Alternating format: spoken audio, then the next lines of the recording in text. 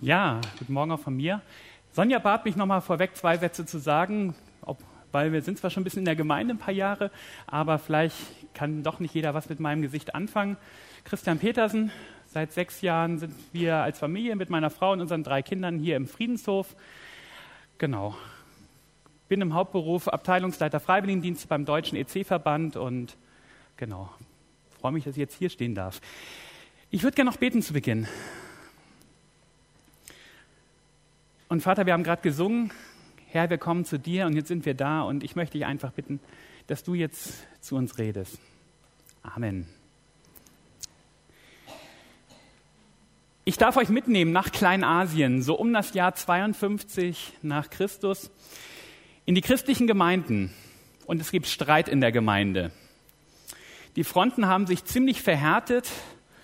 Jede Seite wähnt sich im Recht und beruft sich auch noch auf prominente Unterstützung, wie das dann so ist, wenn es Streit gibt. Auf der einen Seite beruft man sich auf Petrus. Der Petrus, der mit Jesus selbst unterwegs gewesen ist und so viel im Glauben erlebt hat. Auf der anderen Seite beruft man sich auf Paulus, Gründer der Gemeinde und seit seiner Begegnung mit dem Auferstandenen, man könnte sagen, wahrscheinlich einer der eifrigsten Mitarbeiter Gottes in der damaligen Zeit. Jede Seite hat gute Argumente für ihre jeweilige Position. Eine echte Zerreißprobe für die noch junge Gemeinde. Jetzt ist das große Problem, Petrus und Paulus, die beiden, die ins Feld geführt werden, sind gar nicht da. Die sind gar nicht vor Ort und können den Konflikt selber gar nicht direkt lösen. Aber sie begegnen sich in Antiochia, einer Stadt ein bisschen weiter im Osten. Die Zeit drängt und eine Lösung muss her. Und die Zeit, die drängt so sehr, dass Paulus sich dazu entschließt, manche sagen entgegen seiner üblichen Gewohnheit, selber schnell ein paar Zeilen zu schreiben an die Gemeinde, damit es möglichst schnell da irgendwie Frieden wieder gibt. Diese Zeilen kennen wir als den Galaterbrief. So ist er in der Bibel, nennen wir ihn, so kennen wir ihn, benannt nach den Empfängern. Den kleinen asischen Gemeinden in Galatien, in der heutigen Türkei. Wie die Lösung dieses Konflikts aussieht und wie Paulus den Stück weit reflektiert, diesen Konflikt, das ist unser heutiger Bibeltext, den ich uns gleich gerne lesen möchte. Ich lese uns aus dem Galaterbrief, Kapitel 2, die Verse 11 bis 21 nach der Basisbibel. Ihr könnt auf den Folien auch mitlesen. Doch als Petrus dann nach Antiochia kam, stellte ich, also Paulus schreibt das ja, ihn persönlich zur Rede. Denn er war im Unrecht. Zunächst hatte er nämlich mit den Heiden gegessen. Aber dann kamen einige Leute aus dem Kreis um Jakobus. Da zog er sich zurück und hielt sich von ihnen ferne. Denn er hatte Angst vor den Leuten mit jüdischer Herkunft. Und genauso heuchlerisch verhielten sich auch die anderen Christen jüdischer Abstammung. Ja, sogar Barnabas ließ sich von ihnen ihrer Heuchelei anstecken. Damit verließen sie den rechten Weg, wie er der Wahrheit der guten Nachricht entspricht.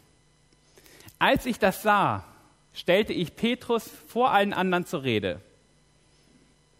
Obwohl du ein Jude bist, hast du gerade noch wie ein Heide gelebt und nicht wie ein Jude. Warum zwingst du dann die Heiden, wie Juden zu leben? Unserer Herkunft nach sind wir Juden und nicht wie die Heiden mit Schuld beladen. Aber wir wissen doch, kein Mensch gilt vor Gott als gerecht, weil er das Gesetz befolgt. Als gerecht gilt man nur, wenn man an Jesus Christus glaubt. Deshalb kamen wir auch zum Glauben an Jesus Christus. Denn durch diesen Glauben an Christus werden wir vor Gott als gerecht gelten. Und nicht, weil wir tun, was das Gesetz vorschreibt. Schließlich spricht Gott keine Menschen von seiner Schuld frei, weil er dem Gesetz folgt. Nun wollen wir durch Christus vor Gott als gerecht gelten. Wenn sich nun aber zeigt, dass wir trotzdem mit Schuld beladen sind, was bedeutet das dann? Etwa, dass Christus die Schuld auch noch fördert? Auf gar keinen Fall. Wenn ich nämlich das Gesetz wieder einführe, das ich vorher abgeschafft habe, dann heißt das, ich stelle mich als jemand hin, der es übertritt. Das Gesetz hat mir den Tod gebracht. Deshalb gelte ich für das Gesetz als gestorben, damit ich für Gott leben kann. Mit Christus zusammen wurde ich gekreuzigt. Deshalb lebe ich eigentlich nicht mehr selbst, sondern Christus lebt in mir. Er hat mir seine Liebe geschenkt und sein Leben für mich hergegeben. Ich weise die Gnade nicht zurück, die Gott uns erweist. Denn wenn wir durch das Gesetz vor Gott als gerecht gelten, dann ist Christus ohne Grund gestorben. Soweit der Predigtext. Ich möchte mit euch in 3 Gedanken so ein bisschen durch den Text mal durchgehen. Ich fange mal an. Ich habe es überschrieben mit meine geistliche Prägung. Die allermeisten wissen es wahrscheinlich, wir werden in unserem Leben von ganz vielen Dingen geprägt. Von den Beziehungen, in denen wir leben, von Erlebnissen, die wir haben, von der Gesellschaft, der Kultur, in der wir leben, davon, ob wir in Wohlstand oder Armut groß werden, in welchen Familienkonstellationen wir groß werden. Das sind viele Dinge, die uns prägen. Und ganz häufig sind wir uns, glaube ich, dieser Dinge auch gar nicht so ganz bewusst. Die Dinge passieren einfach, aber sie beeinflussen uns. Meine Werte und meine Überzeugungen werden durch diese Prägung geformt. Und ich glaube, was für unser weltliches Leben gilt, ich glaube, das gilt auch für unser geistliches Leben. Niemand predigt immer nur so ganz Jesus Christus in Reinkultur, sondern wir predigen auch immer ein Stück weit das mit, was uns geprägt hat, was ich vielleicht an Glaubenssätzen in meiner geistlichen Biografie mal mitbekommen habe, welche Dinge ich vielleicht im Glauben auch erkannt habe. Und das können immer auch ganz unterschiedliche sein, weil wir ganz unterschiedliche Erfahrungen machen. Ich glaube, das ist ganz normal und ich glaube, das ist auch ganz okay so. Entscheidend dabei aber ist, ob ich mir dieser Umstände bewusst bin. Denn meine eigenen Prägungen und meine eigenen geistlichen Erkenntnisse spiegeln ganz ehrlich immer nur eine gewisse Facette bei. Das ist nie immer das ganze Bild, sondern wir haben manchmal im Bild gesprochen durchaus auch mal Scheuklappen auf und manche Punkte vielleicht besonders im Blick, die dann meinen christlichen Glauben, so wie ich ihn lebe, ausmachen. Vielleicht mal ein bisschen konkret an einem Beispiel aufgezogen. Ich arbeite in den Freiwilligendiensten und so einen Freiwilligendienst machen Menschen ganz unterschiedlicher geistlicher Prägung. Auch im EC sind die alle geistlich nicht auf einer Linie, sondern da sind ganz viele sehr unterschiedliche Menschen, die zusammenkommen. Und das ist dann ganz interessant, wenn man dann so mal in Gesprächsrunden mal Mäuschen spielen darf.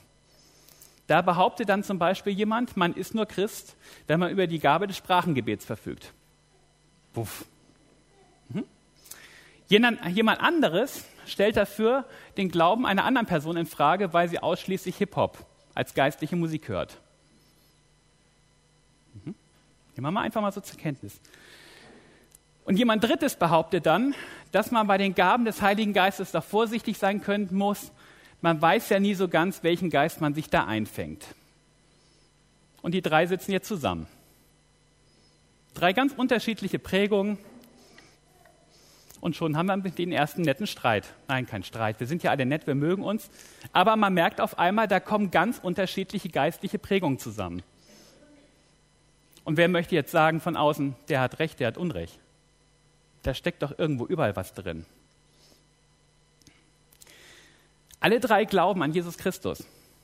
Und trotzdem ahnen wir, dass irgendwie da Reibungsfläche da ist, obwohl sie eigentlich doch alle die gemeinsame Mitte haben. Was sie auch natürlich betonen. Das ist ja richtig. Häufig merken wir aber auch gleichzeitig, dass wir in solchen Situationen nicht so ganz aus unserer Haut rauskommen. Da haben uns Dinge geprägt. Manchmal über Jahre. Und da ist es gar nicht so ganz einfach, auf einmal da klarzukommen, wenn jemand sagt, ich sehe das aber ein bisschen anders. Das kann eine Herausforderung sein. Wenn wir auf unseren Bibeltext schauen, bei den lieben Christen in Galatien, da war es nicht anders. Da waren auf der einen Seite die Judenchristen, die die Vorgaben der jüdischen Gesetze weiterhin gelebt haben und somit Sabbatruhe, Beschneidung, Speisevorschrift und so weiter als Teil ihres christlichen Lebens integriert haben. Und auf der anderen Seite Christen mit, wie Paulus immer schön schreibt, heidnischen Hintergrund, die jetzt gerade die neue christliche Freiheit für sich entdeckt haben und vielleicht an manchen Stellen bewusst losgelöst von vorigen christlichen, geistlichen Vorschriften leben möchten.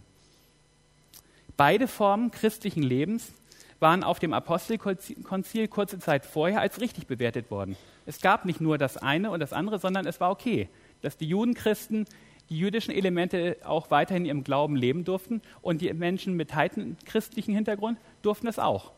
Eigentlich kein Problem. Und jetzt nimmt trotzdem die judenchristliche Seite für sich in Anspruch, liebe Freunde aus dem anderen Lager, so wie ihr das macht, so ist das nicht richtig. Ihr braucht die Beschneidung. Ihr braucht die Speisevorschriften für euren Glauben. Das ist jetzt nicht nur so, ich sag mal, ein nettes Rahmenprogramm. Das gehört dazu. Ihr müsst das leben. Und damit machten sie ihre Prägung zum Maßstab für alle. Die beiden Prominenten, Paulus und Petrus, die sie ins Feld führen, die waren sich eigentlich in der Sache einig. Und aus der Apostelgeschichte wissen wir sogar, oder kennen wir auch diese Geschichte, dass Petrus sogar nochmal gerade mit Blick auf die jüdischen Speisevorschriften und das, was wirklich relevant ist, ja nochmal sein eigenes Erlebnis hatte. Auf dem Weg zum römischen Hauptmann Cornelius, wo er diese Vision hatte, wo Gott ihm verschiedene, aus jüdischer Sicht, unreine Speisen vorschreibt und Petrus erstmal auf die Barrikaden geht und Jesus dann zu ihm sagt, was sagst du, was unrein ist? Ich sag dir, was ist und was geht. Er wusste es eigentlich. Er hat seine ganz persönliche Lektion gehabt. Und trotzdem lässt er sich dazu hinreißen, zu sagen, Beschneidung, Speisevorschriften, müsst ihr machen. Paulus weist darauf hin und entlarvt Petrus' Verhalten als Heuchelei. Verse 12 und 13 haben wir es eben gehört. Er weiß es eigentlich besser, will aber mit den anderen Judenchristen nicht in Streit geraten.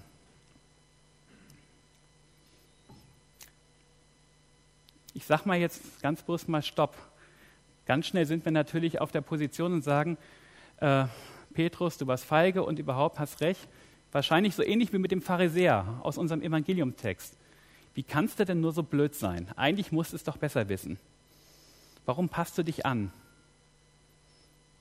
Aber ich möchte uns mal bewusst fragen, ist uns, ist dir, ist Ihnen, ist mir immer bewusst, was mich eigentlich geistlich geprägt hat? Welche geistlichen Lehrsätze haben deinen Glauben geformt? Was ist wichtig? Und vielleicht, um es mal deutlich zu machen, ich habe mal einen Spiegel mitgebracht. Was für ein Bild von Glauben sehen Sie, wenn Sie in den Spiegel gucken? Wie sieht Ihr Glaube aus? Welche Prägung erkennen Sie wieder? Welche Lehrsätze? Was predigen Sie vielleicht ganz unbewusst immer wieder mit? Was sind so Dinge,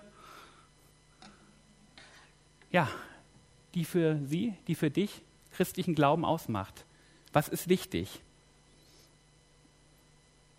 Weil da steckt ganz schnell auch die Frage mit, was ist eigentlich ein richtiger christlicher Glaube? Wie bin ich zu meinen Überzeugungen gekommen?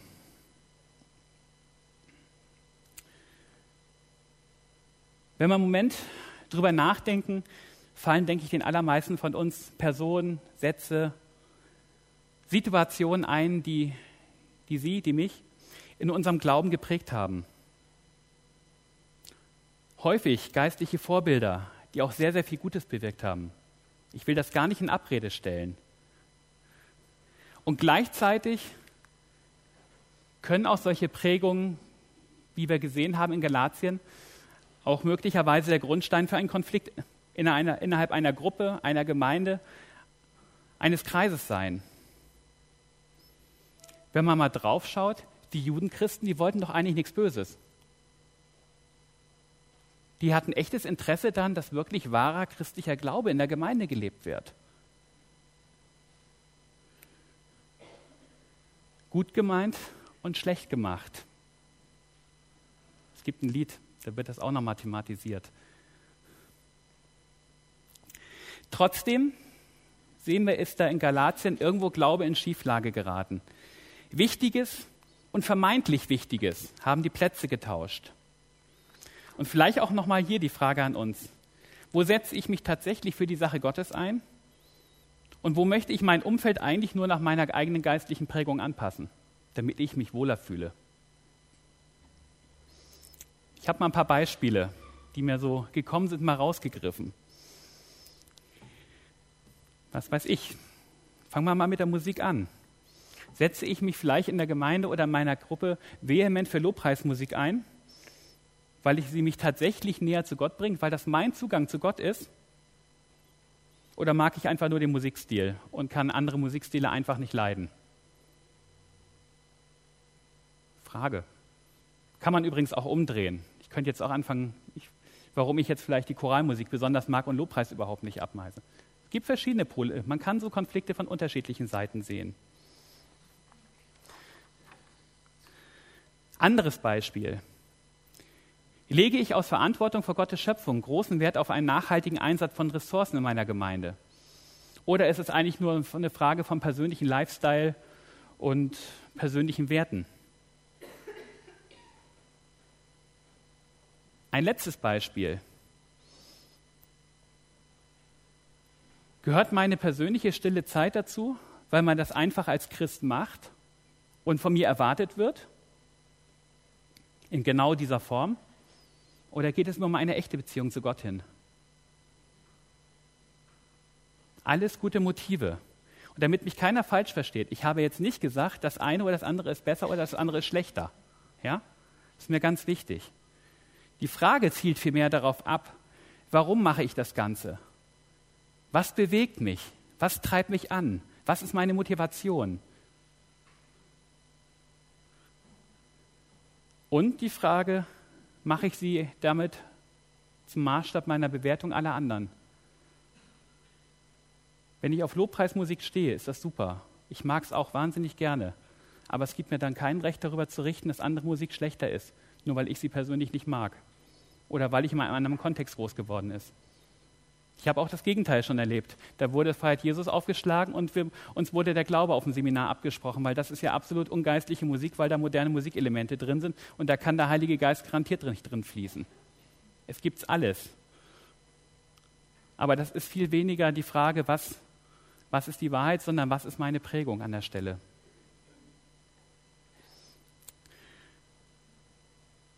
Ich gehe mal einen Schritt weiter. Ich habe es mal provokant überschrieben, meine persönliche Werkgerechtigkeit. Paulus betont ja am Ende unseres Textes, dass nicht das Gesetz rettet, sondern nur die Gnade, die wir durch den Glauben an den Kreuzestod Jesu gefunden und empfangen haben. Ich lese uns die Verse nochmal. Sie erscheinen auch nochmal auf den Charts. Das Gesetz hat mir den Tod gebracht, schreibt Paulus. Deshalb gelte ich für das Gesetz als gestorben, damit ich für Gott leben kann. Mit Christus zusammen wurde ich gekreuzigt. Deshalb lebe eigentlich nicht mehr ich selbst, sondern Christus lebt in mir. Mein jetziges Leben in diesem Körper lebe ich im Glauben an den Sohn Gottes. Er hat mir seine Liebe geschenkt und sein Leben für mich hergegeben. Ich weise die Gnade nicht zurück, die Gott uns erweist. Denn wenn wir durch das Gesetz vor Gott als gerecht gelten, dann ist Christus ohne Grund gestorben. Die Judenchristen haben in der Gemeinde trotzdem auf die Einhaltung des Gesetzes gepocht. Für sie war es geistliche Überzeugung, dass das zum christlichen Leben dazugehört. Paulus weist darauf hin, dass das Gesetz aber nur dem Tod bringt. Das Entscheidende ist der Glaube und die Gnade. Somit überführt er die Bemühungen der Judenchristen um die Erfüllung der jüdischen Gesetze als eine Form von Werksgerechtigkeit. Ich halte Gebote, ich tue was dafür, damit ich errettet werde. Darum geht es. Wobei wir eigentlich wissen, es bringt nichts für die persönliche Rettung. Der Kreuzestod und dass man das annimmt, ist das Entscheidende. Man könnte sagen, streng genommen haben die Judenchristen hier eine Form von geistlichem Missbrauch betrieben, indem sie jeden Judenchristen mit dem Erfüllen der jüdischen Vorschriften unter Druck gesetzt haben und gleichzeitig auch noch eine Gemeindespaltung riskiert. weil es hat da schon ziemlich gedampft in der Gemeinde. Stellt man sich die Frage nach dem Warum, dann können wir nur spekulieren. Allerdings liegt häufig ein eigenes geistliches Profilieren oder ein Untermauern der eigenen geistlichen Glaubensgewissheit durchaus nahe. Ich erinnere so ein bisschen an den Text, den wir hatten mit dem Pharisäer, der auch so ein bisschen dastand. Ich bin ja nicht so wie der, ich gebe meinen Zehnten, ich halte mich an die Vorschriften. So ein bisschen was hat das davon. Ich stelle mich hin und sage, Mann, bin ich toll, ich halte die Speisevorschriften, ich bin beschnitten, ich gebe den Zehnten. Ja, das ist schon was. Aber letztendlich ist es auch eine Form von Werkgerechtigkeit. Ich tue was dafür, damit ich gerettet werde. Ich glaube, sowas kann es auch 2000 Jahre später geben. Ich komme noch mal so ein bisschen auf die Beispiele, die ich eben hatte. Und stelle auch hier noch mal die Frage nach der Motivation. Brauche ich vielleicht das beschwingende Gefühl des Lobpreises als Glaubensvergewisserung? Unterstreiche ich mit meinem sichtbaren nachhaltigen Lebensstil oder mit der regelmäßigen Kommunikation des Haltens meiner stillen Zeit meine Außendarstellung als Christ in der Gemeinde und zeige damit vielleicht auch, Mann, bin ich ein toller Christ? Vielleicht möchte ich ja auch Gott einfach nur zeigen, wie sehr ich ihm nachfolgen möchte. Alles nachvollziehbare Gründe und Motivationen für mein Handeln. Und ich glaube, in der Regel machen wir uns wahrscheinlich auch keine großen Gedanken darum, sondern leben einfach das, was uns begeistert. Viele unserer geistlich motivierten Interessen und Praktiken können sogar ein richtig tolles Zeugnis sein. Aber ehrlich gesagt, erretten tut uns nichts davon. Das macht nur Jesus am Kreuz. Und ich glaube, es ist und bleibt auch immer wieder bei der persönlichen Gestaltung meines Christseins eine Gratwanderung zwischen dem individuellen Leben meiner christlichen Freiheit, was ich machen kann. Steht ja nicht in der Bibel genau die Anleitung, genau so muss dein Christsein aussehen. Nein, wir haben eine große Freiheit. Das ist ja auch das Thema, was Paulus im Galaterbrief entfaltet. Und gleichzeitig immer wieder einem aufpassen, dass man nicht in eine, ich habe es mal genannt, eine verkappte Werkgerechtigkeit reinrutscht, die meinen Glauben dann eigentlich wieder ad absurdum führt. Mir ist wichtig dabei, Werke im biblischen Verständnis meint nicht nur konkrete Handlungen wie ich gebe meinen Zehnten, Almosen, sondern es meint auch Tradition und Praktiken. Das ist das, was die Bibel unter Werken versteht. Und deshalb regt Paulus sich ja auch hier auf, wenn jemand nach der Beschneidung fragt und die einfordert. Das ist ja keine praktische Handlung, aber es ist eine Tradition, von der man glaubte, dass sie für die Errettung wichtig ist, weil es das Zeichen war der Juden. Ich habe mir gedacht, es hilft manchmal auch, aus dem eigenen Leben zu erzählen. Bei mir ist in meiner eigenen Glaubensbiografie auch so der ein oder andere Punkt deutlich geworden. Vorweg, ich bin nicht christlich groß geworden, eigentlich in einem sehr liberalen und offenen Haushalt, wo man eigentlich viel leben konnte, egal wie. Und als ich dann Christ geworden war, da auch die Position meiner Mutter, naja, ist er halt Christ. Stört ja niemanden, so ungefähr. Passt ja. Ich bin mit 14 über die Pfadfinderarbeit in unserer Gemeinde, einer frommen Landeskirche, zum Glauben gekommen und war dann auch dort mit. Ich habe mich mal gefragt, was hat eigentlich mein Glauben geprägt in den Jahren? Ich habe es mal versucht, auf 3, 4 Stichworte zu bringen. Das war regelmäßiges Bibellesen, Gebet, ein gutes Glas Rotwein und Rauchen ging gar nicht. Also eher vorher konntest du Drogen nehmen, aber Rauchen ging nicht. Ja?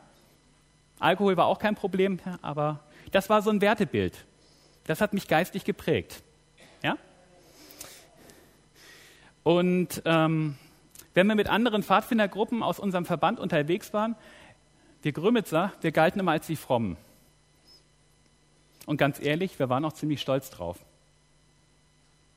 Weil wir haben ja wirklich uns für die Bibel interessiert, wir haben gebetet. Das war das, was uns ausgezeichnet hat. Und ich merke, ja, diese geistliche Prägung, die geht mir nach.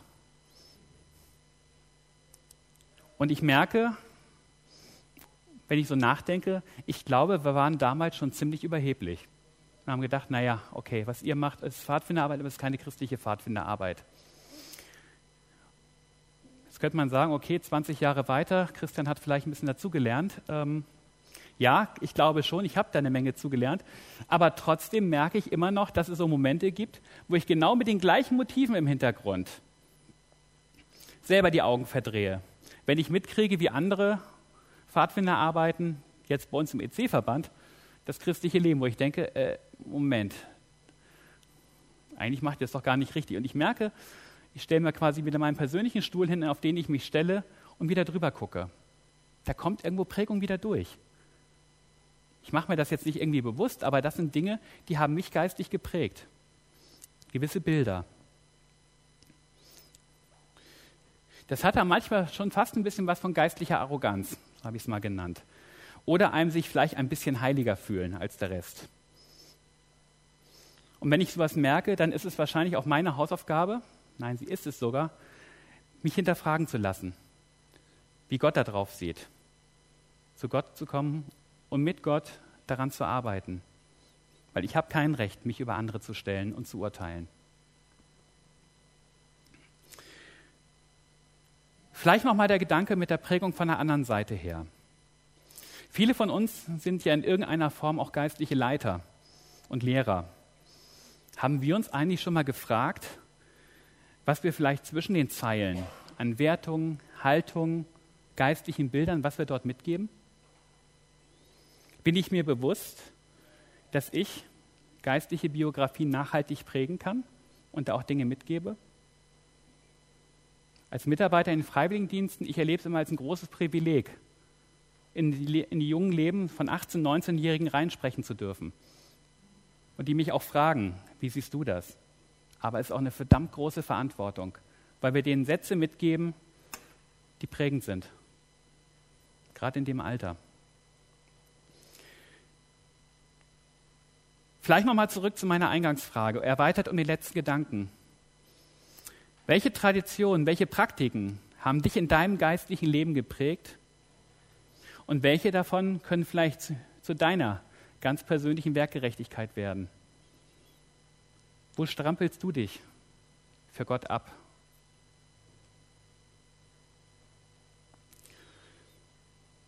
Ein letzter Gedanke zum Schluss. Meine persönliche Gnade.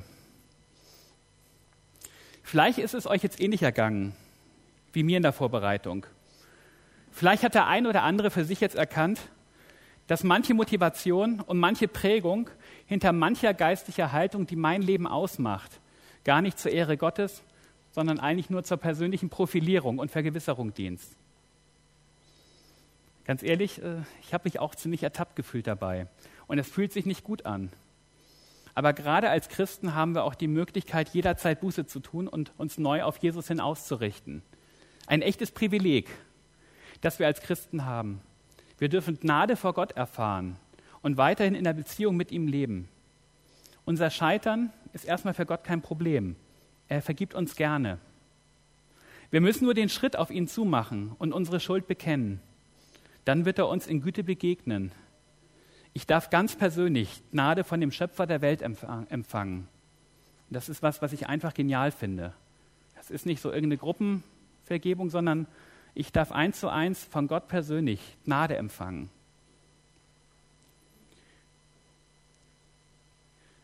Ich muss nicht stehen bleiben, wo ich auch gerade geistig stehe, sondern ich kann mich durch Gottes große Gnade korrigieren und verändern lassen. Ganz persönlich und individuell darf ich mein persönliches Gnadengeschenk von Gott empfangen. Ein gutes Präventionskonzept gegen solche geistlichen Schieflagen gibt es vielleicht auch. Ein enger Kontakt zu Gott und seinem Bodenpersonal. Heißt konkret, wenn ich in der Bibel lese, mit Gott im Gespräch bin und bete und immer wieder Gemeinschaft mit anderen Christen pflege, habe ich, glaube ich, gute Voraussetzungen, mich immer wieder korrigieren zu lassen. Auf ihn hin. Und deswegen sind, glaube ich, gerade Hauskreise und Kleingruppen ein wunderbarer Ort, um geistlich zu reifen. Aber auf eine Sache zum Schluss möchte ich doch noch hinweisen. Zur Gnade gehört immer auch Wahrheit. Nur wenn ich mich der göttlichen Wahrheit über mein Leben stelle, kann ich auch Gottes Liebe in Gnade empfangen. Es gibt keine Liebe ohne Wahrheit, hat jemand mal gesagt. Und diese Wahrheiten auszusprechen, fällt mir schwer. Genauso wie immer mal wieder Wahrheiten über mein Leben auszuhalten, da wo ich gescheitert bin. Dafür bin ich persönlich manchmal ein zu harmoniebedürftiger Mensch und vermeide gern Streit, als dass ich jemandem mal auf den Kopf was zusage, wo ich denke, Junge, da liegst du eigentlich schief. Aber gerade ein Wort der Wahrheit ist das, was uns helfen kann, mich in meiner geistlichen Schieflage wieder neu auf Gott auszurichten. Und deswegen möchte ich uns zum Schluss Mut machen, der Wahrheit auch ins Auge zu blicken. Amen.